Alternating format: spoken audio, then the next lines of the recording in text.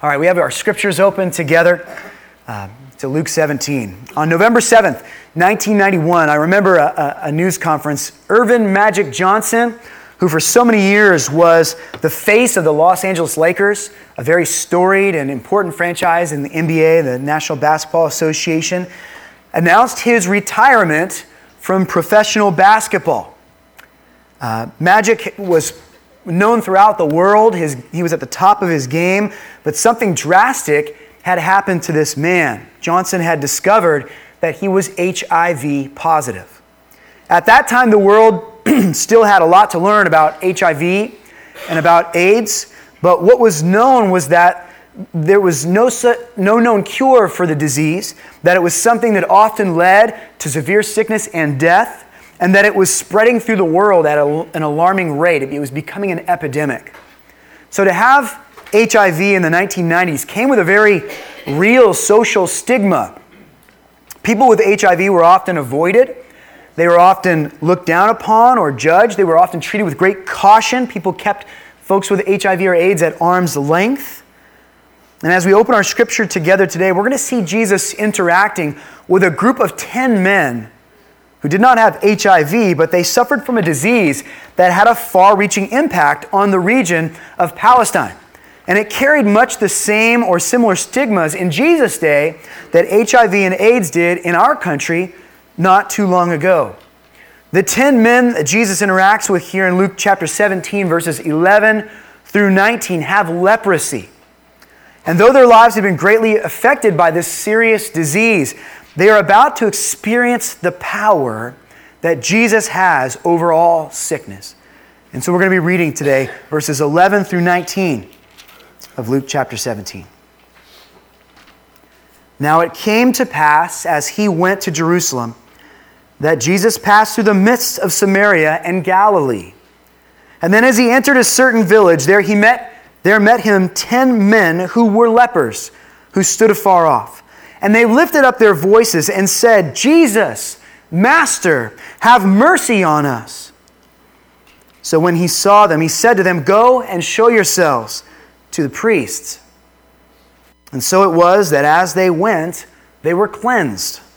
And one of them, when he saw that he was healed, returned and with a loud voice glorified God. And he fell down on his face at his feet, giving him thanks. And he was a Samaritan. And so Jesus answered and said, Were there not 10 cleansed? But where are the 9?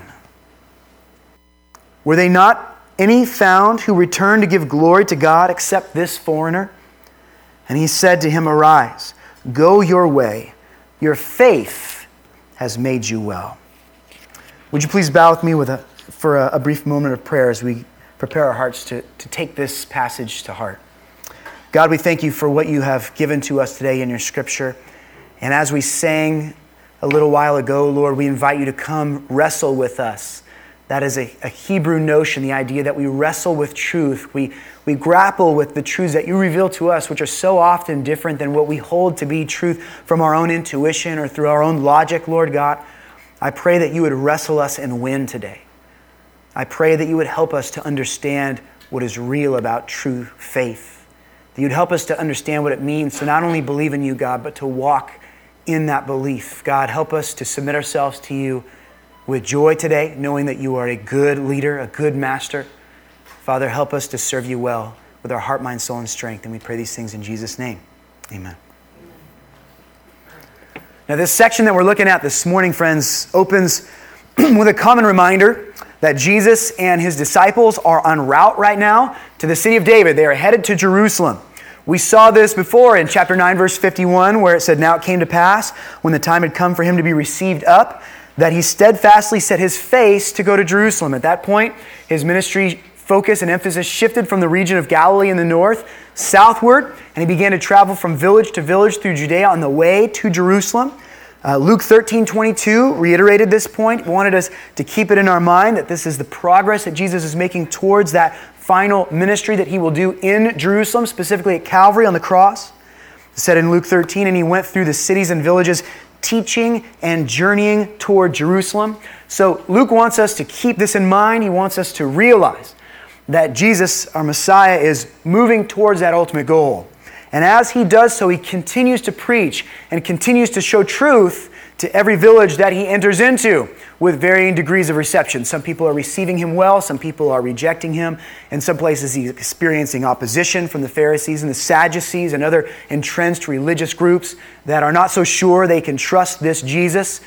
Though he has miraculous power, though he preaches with conviction and truth, people are having a hard time with the message because it is so challenging to them. Now, the area that Jesus is traveling through here essentially borders on two areas, the region of Galilee in the north, where he formerly ministered, and the region of Samaria in the southwest, near the shores of the sea. This area is, it seems to be a little out of place as we've been talking about this journey towards Jerusalem for quite a while. We know that the author, Luke, of this book did not care so much about chronology as much as he did about themes. And so from time to time, he'll take an event that happened and he will place it in his gospel record out of order because it matches the themes of other stories that he groups together. And so it's likely that this might have happened sometime chronologically before where we're at right now in the progress of this gospel message, because he's still near to Galilee there.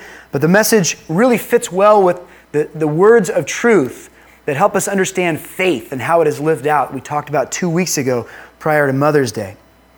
As Jesus journeyed, we're told that he was met by 10 men who were lepers. Now, leprosy sometimes is referred to as Hansen's disease. It is a bacterial infection that afflicts the nervous system. A lot of people think of it as a skin disease, but really it is deeper than that. It is a nervous system dysfunction. And in the time of Scripture, leprosy had a much broader definition than it does today. There were many other similar afflictions that were grouped under the understanding of leprosy. People called several different conditions leprosy, even though today we define it a lot more narrowly. Was leprosy curable? Yes, there were instances where people would recover from leprosy, though that often still left them with the repercussions, the damage that had been done during the time of that disease. And though there was no seemingly medicinal cure for this disease, and often if you got leprosy, it would last for many, many years. The consequences of the side effects of leprosy would often lead to infections that could cause death. And so it was a very serious condition. It was also contagious. Anyone who was in prolonged physical contact with somebody with leprosy was at risk of contracting that nervous system disorder themselves. This week, Missy and I were going to Costco yesterday with the kids, mostly for the samples. And as we began to unbuckle our little ones, Missy noticed there was spots all over Benjamin's legs. Uh-oh. This isn't our first go-around. So then she had him open his mouth, and there were spots on his tongue. And we realized that we had a wonderful case of hand, foot, and mouth disease on our hands. And so thankfully our other 4 boys, we believe, have already had it. Once you've had it, your body builds up antibodies, and you're probably not going to have it again.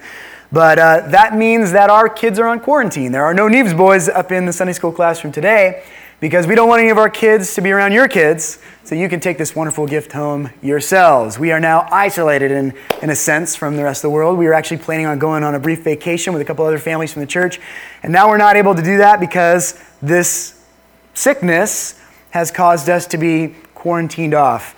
And when you had leprosy in the time of Scripture, in many ways you had to experience that for years. Because you were considered contagious and because the consequences of this disease were so serious, people did not want to come near to you. They definitely did not want to touch you. They did not want to dwell in close proximity to you, especially within the culture of Judaism. If you were a Hebrew, there were specific laws about someone who contracted leprosy in its many forms in the Old Testament and how they could not participate in temple worship because temple was a place of purity and they didn't want to infect others who had come to worship God. And so there was a separation socially from people who had leprosy from their countrymen, from other well people. If you were walking down the street and you had leprosy, you had to call out unclean, so that others would know and they wouldn't accidentally approach you and come into contact with you. So this leprosy was very severe. It would cause the skin to become thickened in areas. It would cause different parts of your body to swell up. Bones would begin to twist and misform within you. Your limbs would often become contorted, where the hands would create a claw-like unusable formation and would no longer be able to open and close effectively. There were other serious complications as well. The nervous system would become so useless that you couldn't feel pain or hot or cold like you used to. And so many people who suffered from leprosy would then incur injury and not even know it. They would have lacerations or abrasions, which would lead to serious infections. The sores would become critically dangerous to them because they didn't know to take care of the problem. They didn't feel any pain. And so often people would die, not from the leprosy itself, but from the repercussions of having the disease. Leprosy was used on several occasions by Jesus as a symbolic illustration of the powerful impact that sin has on mankind. It affects all aspects of an individual's life. Sin is usually noticeable by other people. When we sin, people often see it eventually.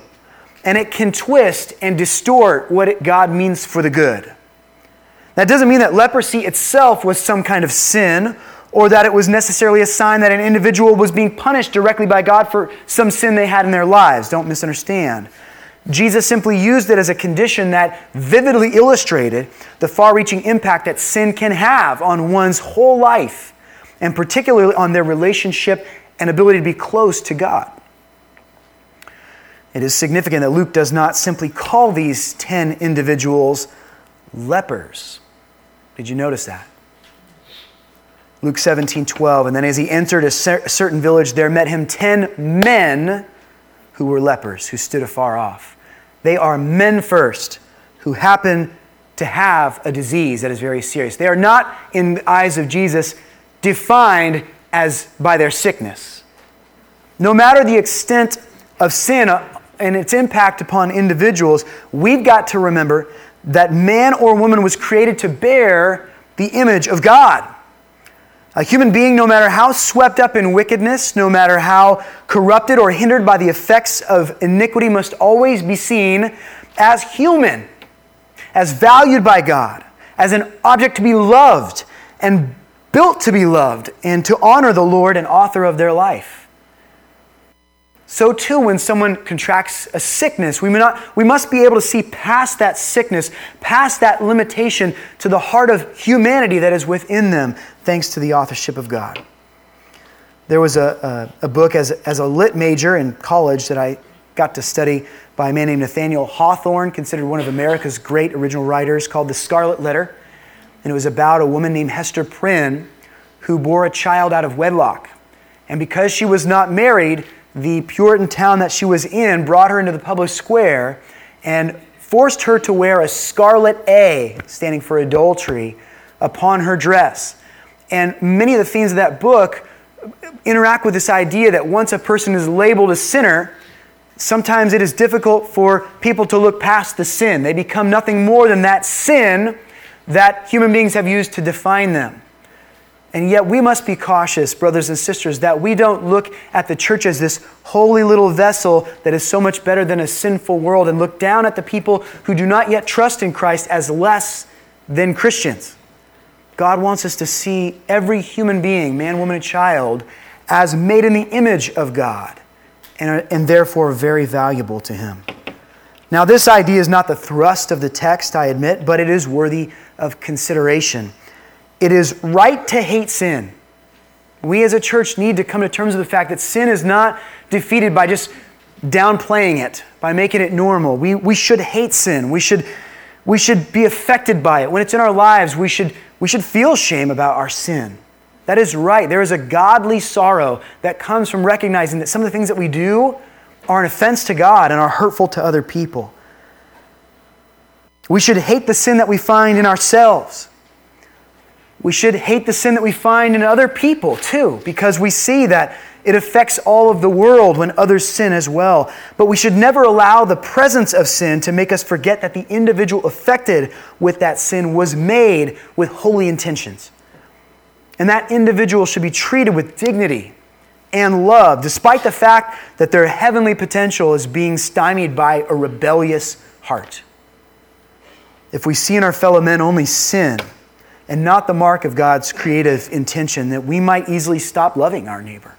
We might find it easy to justify ignoring them or avoiding them. We might neglect to pray for those around us, to whom which God has called us to seek and save with the gospel. And so it is important for us that we look at this world not just full of a bunch of filthy sinners, but as a world full of people who are designed to bear the image of God, who sadly most are not bearing the image of God, and yet who need the gospel message so that they might put their faith in Jesus Christ and begin to do what they were called and designed to do, which was represent their Creator. Verse 12 tells us that the men who were lepers, they stood afar off. They did not come near to Jesus, and this was in accordance to civil and Jewish law.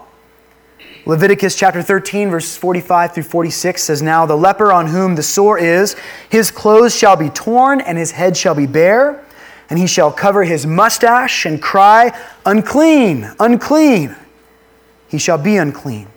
All the days he has the sore, he shall be unclean. He is unclean, and he shall dwell alone. His dwelling shall be outside of the camp." So it's not a surprise here that as we encounter Jesus walking along the road, that 10 lepers are grouped together and come and they see him. Because often lepers were exiled together. They lived in small communities where their sickness would not scare them off from one another, but where they could not interact with the people of the clean world. Leviticus 14 goes on to describe the protocol that was set up for those people who had contracted leprosy but were experiencing healing from that.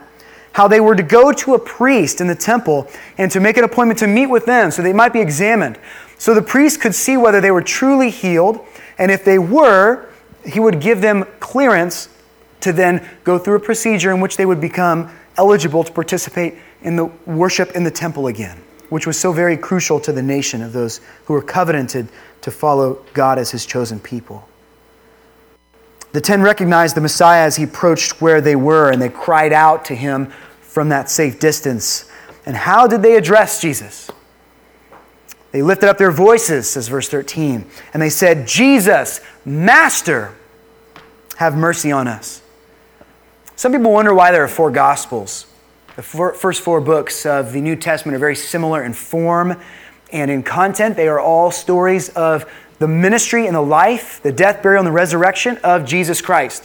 And you might ask, well, why did God go to the trouble of creating these 4 books that are all talking about the same thing? Well, each of the gospel writers gives us unique perspectives and improves our understanding of the story of Jesus' life. I can't wait to sit with other disciples who walked with Jesus when I get to heaven and talk with them about their experiences of seeing the Lord work and some of the things that maybe we don't have written in Scripture. Well, it's interesting that this word master, this title that Luke uses here as he records what these lepers said to Jesus, is only found in Luke's gospel. Nowhere else in the New Testament is this word mentioned. It is epistata.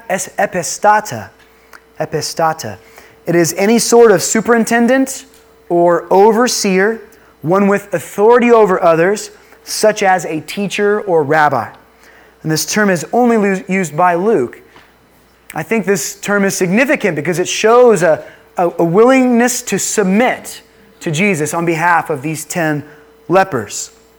There is apparent humility in them. We even see them respond to his command without question. They simply do what he has called them to do. This becomes ironic in some ways when we see the story unfold further and we realize that of the 10 who listened, who obeyed, of the 10 who called him master, only one returns to him. And we'll talk about that more in a few moments. Their request to Jesus is that he have mercy on them.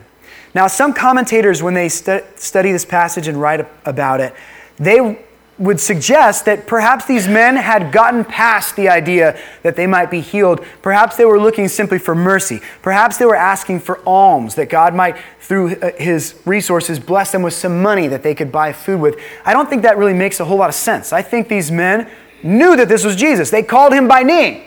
They called him Master. They gave him authority. And so I believe there's really only one way to see this. These men were hoping and desperate that Jesus would heal them, even though they didn't say so in as many terms. They asked him generally for this mercy to be given to them. In Luke 5 account, Jesus healed a leprous man. You might remember Paul preached a sermon about that back in Luke chapter 5. And then he forbade that man. He said once he was healed, do not go and tell anybody else what I just did for you. I believe, if I remember correctly, the man just went straight away and told everybody, which is the heart of man at work. But the reason why Jesus would tell a man to not share this miraculous power is that word was spreading about the healing ability of Jesus, and Jesus was likely having trouble having opportunities to preach the gospel when so many people were coming simply for the healing aspect of his ministry. They just wanted to be set free of their burdens. They wanted to feel well again. When in reality, the more important aspect of Jesus' mission was the healing of the heart and soul. He did not want physical healings to distract from the eternal healing that can come from trusting in Jesus Christ as Lord and Savior. In Luke 17, Jesus does not come into physical contact with these men as he had in chapter 5 of Luke, where he had put his hand out and he had touched the man, saying, be cleansed. Jesus instead responds to the request for mercy by telling them to go and show themselves to the priest. Now, this says a couple of interesting things to us. It reminds us that Jesus is not some rogue rebel who is casting shade on the process of worship that had been described to the Jews in Leviticus and in the Old Testament Torah. God sent his son Jesus, and Jesus worshiped in the mode of the laws of Moses. He came and fulfilled those laws. And these men, still being under the law, were given clear instruction by Jesus to go back and do what the law had told them to do, to go and see a priest and be cleared to worship again. But tell me, what is weird about the request that Jesus gives? Can anybody see it? They weren't cleansed yet. Jesus doesn't come and touch them and heal them and then send them off and say, okay, now go follow the rules. Go talk to a priest and get cleansed and enjoy this newfound health. He simply says, do what a healed man would do in your situation. He tells them to go, and they must go on faith. We read in this text that these men went forward to find priests even before they saw that they were healed. There is a measure of faith, or at the very least, hope in their actions. It would have been embarrassing, wouldn't it, to say, okay, Jesus, I'm going to go. And then to walk all the way to Jerusalem or a synagogue nearby where a priest might be teaching and say, here I am, I'm clean, right?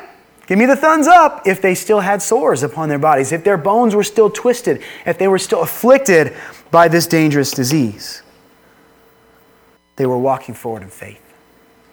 There will likely be a time in your life, believer, when God's word directs you to move forward before you have seen the realization of his promise in your life. Even though you have not yet seen how things will eventually turn out, even though you have not yet seen all the evidence that your human mind thinks it needs to believe, God will say, move, child, and you will have to walk forward. You will be called to forgive someone who has repented to you, even though you have not yet had enough time to see whether they are truly repentant or not. You remember the first 4 verses of chapter 17, where we were taught that there is no way for us to eradicate all sin from God's gathering of people, that the church will have sin in it. But then he went on to teach us how we are to, in humility, confront that sin and then have a willing heart to forgive those who repent, even if they repent as many as 7 times in a day, and then offend us again, and then repent, and then offend us again and repent, that we should be willing to forgive. And it is tough to walk forward on faith and to give someone a forgiveness that maybe in our hearts we don't think they deserve. And yet the Word is telling us that if they show a repentance, if they say they repent, even before you feel that they have won your trust back, you are to forgive. Now, that doesn't mean you fully trust that individual with no boundaries, but it means you are to give them forgiveness and let them back into fellowship with you. So that's something you might have to do in accordance to Scripture. That is going to have to be a faith obedience, not a sight obedience. You are told by God's Word to value treasure in heaven more than you value treasure on earth. So things that have eternal significance, things that in so many ways today are not tangible or physical or material, need to matter more to you than the dollar bills you can pick up and fold and put in your pocket. They need to matter more to you than the resources that you can buy insurance for here on earth. That's going to require you to walk in faith. Can you trust God enough to not be like the rest of the world that puts so much emphasis and time and thought in the material things that will, by their own very nature, fail you? Can you walk by faith and not by sight? The Scripture is going to tell you, friends, to share the gospel with the people around you who don't yet know Christ. Also to those who do know Christ, because we all need the gospel, right? But you're going to be called to go to those who might even be abrasive to your faith, those who have no interest in what you do on your Sundays, those who don't care about a God who may or may not have instruction for them. You are called to go to them and to, however possible, share the love of Christ with that individual. Point them to the truth that He has preserved to us in His Word. And you might do that and see no fruit from it whatsoever. You might continue to testify to the amazing impact that Christ has had in your life, and others might say, well, that's good for you, but I don't need any of that. You might hear those kinds of responses again and again and again, and still yet you are called to walk forward in faith before you even see the fruit of your faithfulness. Are we ready for that, church? That is a challenge that we must embrace as God's people. To be disciples, we must ready ourselves to walk by that faith and not insist on the sight. God orders us to trust our faith more than we can even trust our eyes. And so though all 10 are apparently willing to obey Him, and they listen to this command, and they depart from Him to go see a priest, and though all 10 are subsequently healed so far as we can see here in Scripture, we are able to see that only one, realizing that he had been cleansed, had the presence of mind to turn around, even before he had seen that priest, and to go back to the source of his newfound health and well-being. Luke 17, verses 15 through 16, and one of them, when he saw that he was healed, returned, and with a loud voice glorified God, and fell down on his face at his feet, giving Him thanks. And he was a Samaritan. He fell at the feet of his Savior and expressed worshipful gratitude to Him. His posture tells us as much. When one came to another's feet, that was an expression of subservience. That was one putting themselves physically in a posture of being beneath the other person, acknowledging their authority, acknowledging that they had a position, a station above their own.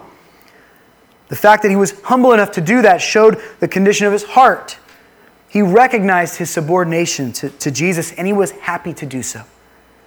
The gift of healing, of being set free from their leprosy, was enough to change the lives of these 10 men.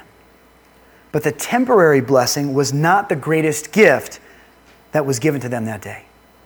The one who returned to Jesus realized that at the end of his leprosy, that was only part of the life change that this man had brought. He was experiencing something even greater that day. Upon realizing the leprosy was gone, questions must have flooded this man's mind. I mean, think about the process of leaving Jesus still with your leprosy. Some maybe with much effort, you know. It often made it very difficult to walk and to get around when you had leprosy in your limbs and your legs. So as they hobbled away and wondered, what is going to come of this? How is Jesus intending to use this? Am I going to be just an illustration? Am I going to be truly healed? Why did He not put His hands on me and show me love?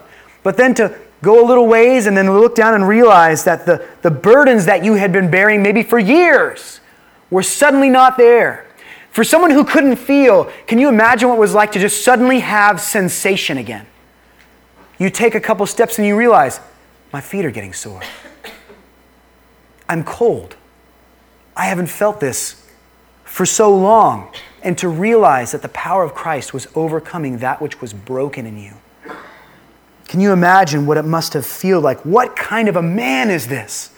Who is this rabbi who can with a word change what all my striving and grieving could not change? He has done something in me. He has done what no other man could do. He has healed me. And there is only one place that this kind of power could come from. And that one of the 9 realized that this must be the work of God through Jesus Christ. His reaction goes beyond gratitude. I hope you see this. His reaction goes beyond gratitude. The man had come into contact with a supernatural power, and he understands that it can only be of God. And so he returns, not just to offer thanks, not just to say, I'm so happy that you made me better. I appreciate it so greatly. If there's anything I could do to repay you, I'd be happy to help. No, but to offer worship. He came to acknowledge the work of God in his life through Christ, and to encounter more of this man, Jesus, who was clearly being used of God. The text slips one more small detail into the picture, which brings with it much meaning. The one man who returned was a Samaritan. Now, that detail did not have to be important. We've already read in Luke how Jesus had healed not just the Jewish people, but he had also healed Greeks. He had helped Gentiles. A centurion was healed. He had shown compassion to others who were not necessarily of the race of the Jews. So we already know that his mercy can work beyond the boundaries of ethnicity. But the fact that should stand out to us is that the one of the 9 who reacted appropriately, who reacted authentically in love, was the one you would at least expect to do so. The one who came from a culture that was not glorifying God according to his commands. We learned earlier that Jesus and his disciples were on a road in between Samaria and Galilee. Samaria is home to the Samaritans. Samaria was located in the northern kingdom of Israel, and it was in 722 BC that the Assyrian army came and conquered Samaria, which was the de facto capital of the northern kingdom. Many generations before, after the rule of King Solomon, there was great division, and the 12 tribes of Israel separated. The 2 tribes in the south, Judah and Benjamin, formed Judah, where Jerusalem remained, and the tribes in the north formed Israel, and they had separate thrones from that point forward until 722 BC, when after much disobedience to God, the Lord allowed the Hebrews in the north to be conquered. And as they were conquered, these foreign people came and settled in the promised land that had been given to the Jews, and they began to intermarry with the Jewish people, which was against the law of Moses. Moses had warned his people not to marry those who believed in foreign gods apart from Yahweh. And so these Samaritans formed a new ethnicity that was pseudo-Jewish, that was Jewish in many forms, in many of its styles, some of its practices of religion. And yet these Samaritans were considered sellouts to Yahweh, because not only did they worship Yahweh in most situations, they were worshiping the foreign gods of the Assyrians in tandem. They were what we call syncretists. They joined the things that are holy to the things that are not holy. And because of that, the Jewish people despised them. This negative reputation meant that of all the people in the world who might get what God was saying, might understand it and follow it rightfully, no one would expect the Samaritans to do so. And so of all the men, it was shocking for them to see that the one who reacts the right way is not the one who was raised in an environment where they had every opportunity to hear and to know, but was one from the sinful race of the Samaritans. Where are the others? Those who were not foreigners, those who had the benefit of untainted Judaism taught to them as they grew up, those who had the right heritage and were connected to the correct root. Nevertheless, none of those 9 men returned to give grace to Jesus Christ. The word that he uses to describe the Samaritan here in the passage we just read in the Greek is alegenes, which means foreigner, but it is a specific term. It is almost a derogatory term. Somebody who was foreign but also looked down upon for their differentness. It only appears in Jewish and Kurdish literature. In 1871, archaeologist C. Clermont Ganneau discovered a stone in a dig around Jerusalem that had a complete warning written on it in Koine Greek. And this warning is recorded again by the historian Josephus, who's a very, very important source of first century information about not only Judaism, but also the Christians who were growing in size and impact during that time. The translation of this interesting message is this: no foreigner, and the word is allogenes, no foreigner is permitted inside the partition and wall around the temple. Whoever is caught will have himself to blame for his ensuing death. It is believed that these stones with this inscription were laid throughout the wall that separated the holy area of the temple from the courtyard where the Gentiles could go. And it represented this stark contrast between those who were truly chosen, the Jewish individuals, and those who were seen as not chosen, the Gentiles, who were not allowed to come near to the living God. The ones who ought to have recognized and praised the Lord for being the only one capable of washing them clean were the same ones who just got their blessing and then went about their business without letting it actually impact them in an eternally significant way. Though they were qualified to walk past these stones of warning and to go into the temple and to offer their thanksgiving to the Lord God, it is this Samaritan who would have been disallowed who comes back and gives grace and thanks to Jesus Christ, and more than that, gives worship to Him.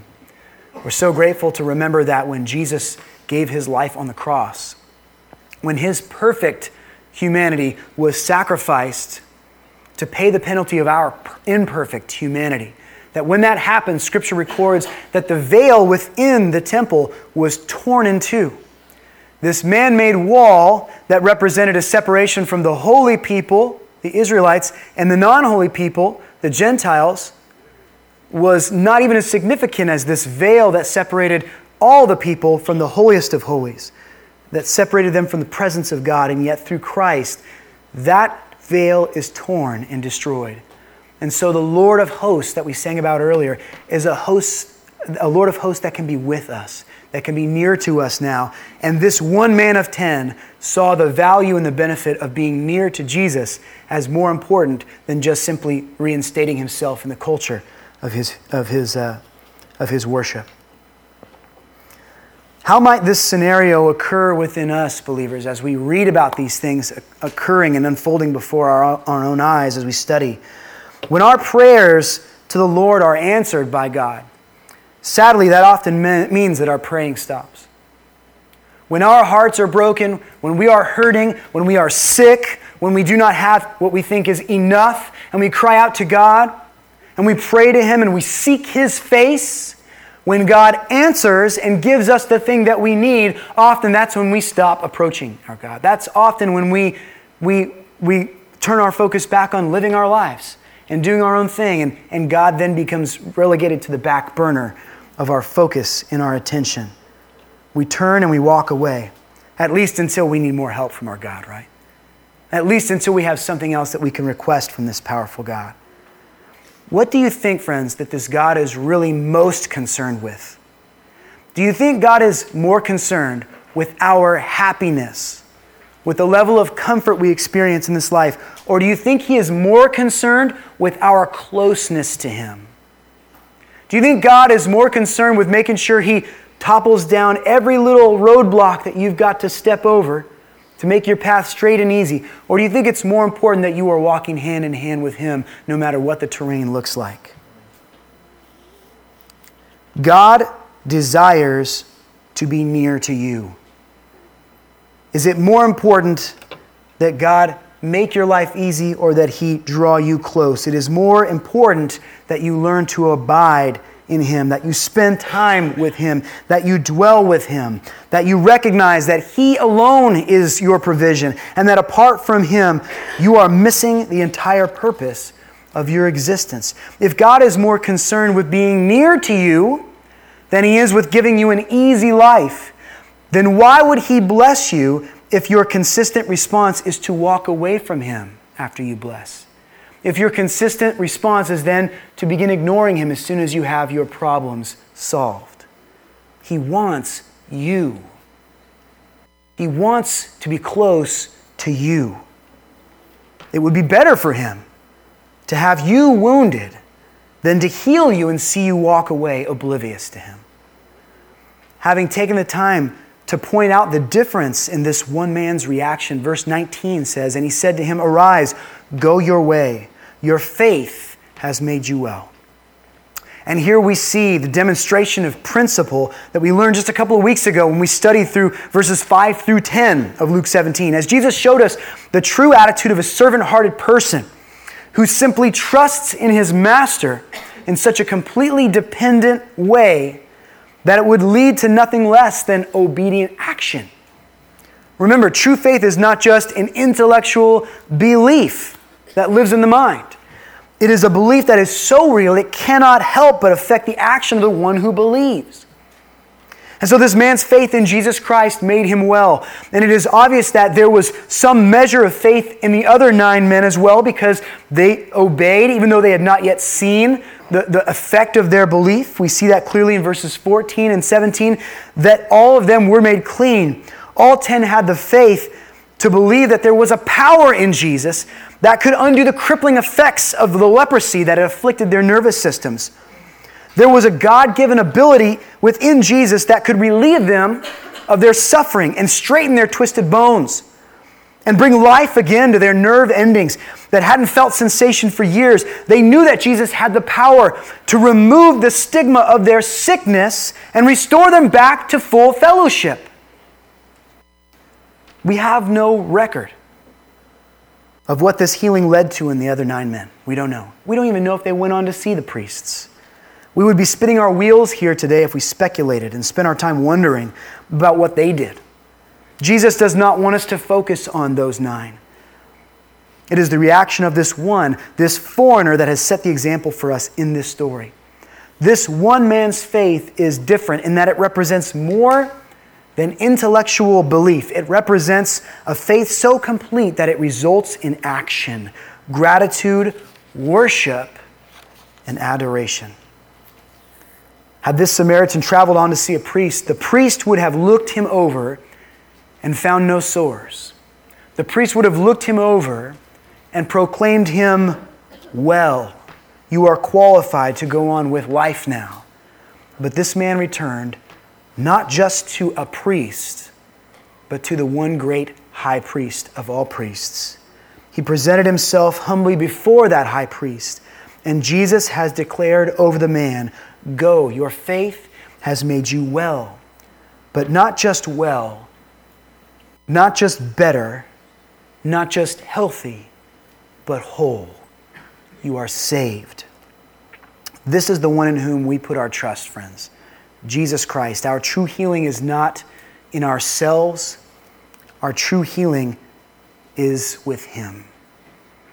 And we will not experience the true joy of it unless we see that great blessing is not the removing of our discomfort, is not just the answer of our little day-to-day prayers that we hope God will give us what we want. It's not just the eradication of unhappiness, but rather in the fact that having our sin paid for by His death, by His burial, by His resurrection, that we return and can be near to Him.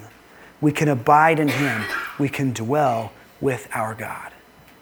So as we see the example of these 10 and we realize that Jesus had come not just to restore some political Israel, not just to maintain the laws of Moses, but to come and fulfill them in His own life, and then to give Himself as a substitutionary sacrifice on the cross for all who would trust in Him, that the blessing that we get that is greatest is not just relief from now, and it is not just a heaven that is full with happiness. It is a nearness to the God of salvation Himself. Let us return to His feet, regularly and seek to be near to Him, for in that is the great blessing of salvation. Would you all bow your heads with me as we close in prayer? God, thank you for hearing our cries when we pray to you, Lord God. You are not a God who ignores your children. You are a God who gives very good gifts.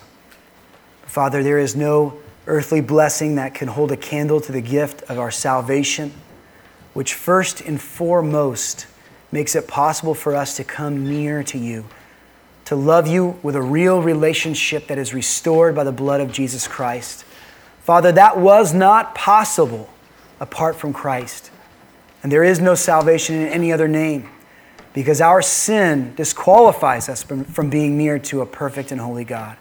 And so we're so very grateful today, Lord, that we can count ourselves as worthy to be near to you, not because of our actions or our good deeds or our religious observance, Lord, but because of the work of Jesus Christ. And so let us not just clap and rejoice and run about our lives thankful to be better than we were before, but God, let us return regularly to the source of our healing. Let us come before you willing to admit that we are just Samaritans who deserve nothing, but have, because of your great mercy and love, received so much more. We are your people because you have made us such. Thank you, Lord God, for all the grace that we can experience through your Son. And thank you that we can live according to that grace, thanks on the words of Christ, which are recorded for us here. We praise you, Lord God, and are so grateful to be yours. Help us to exalt you in all that we do. Help us to show you to this lost world. We thank you for all that you are in Jesus Christ. Amen.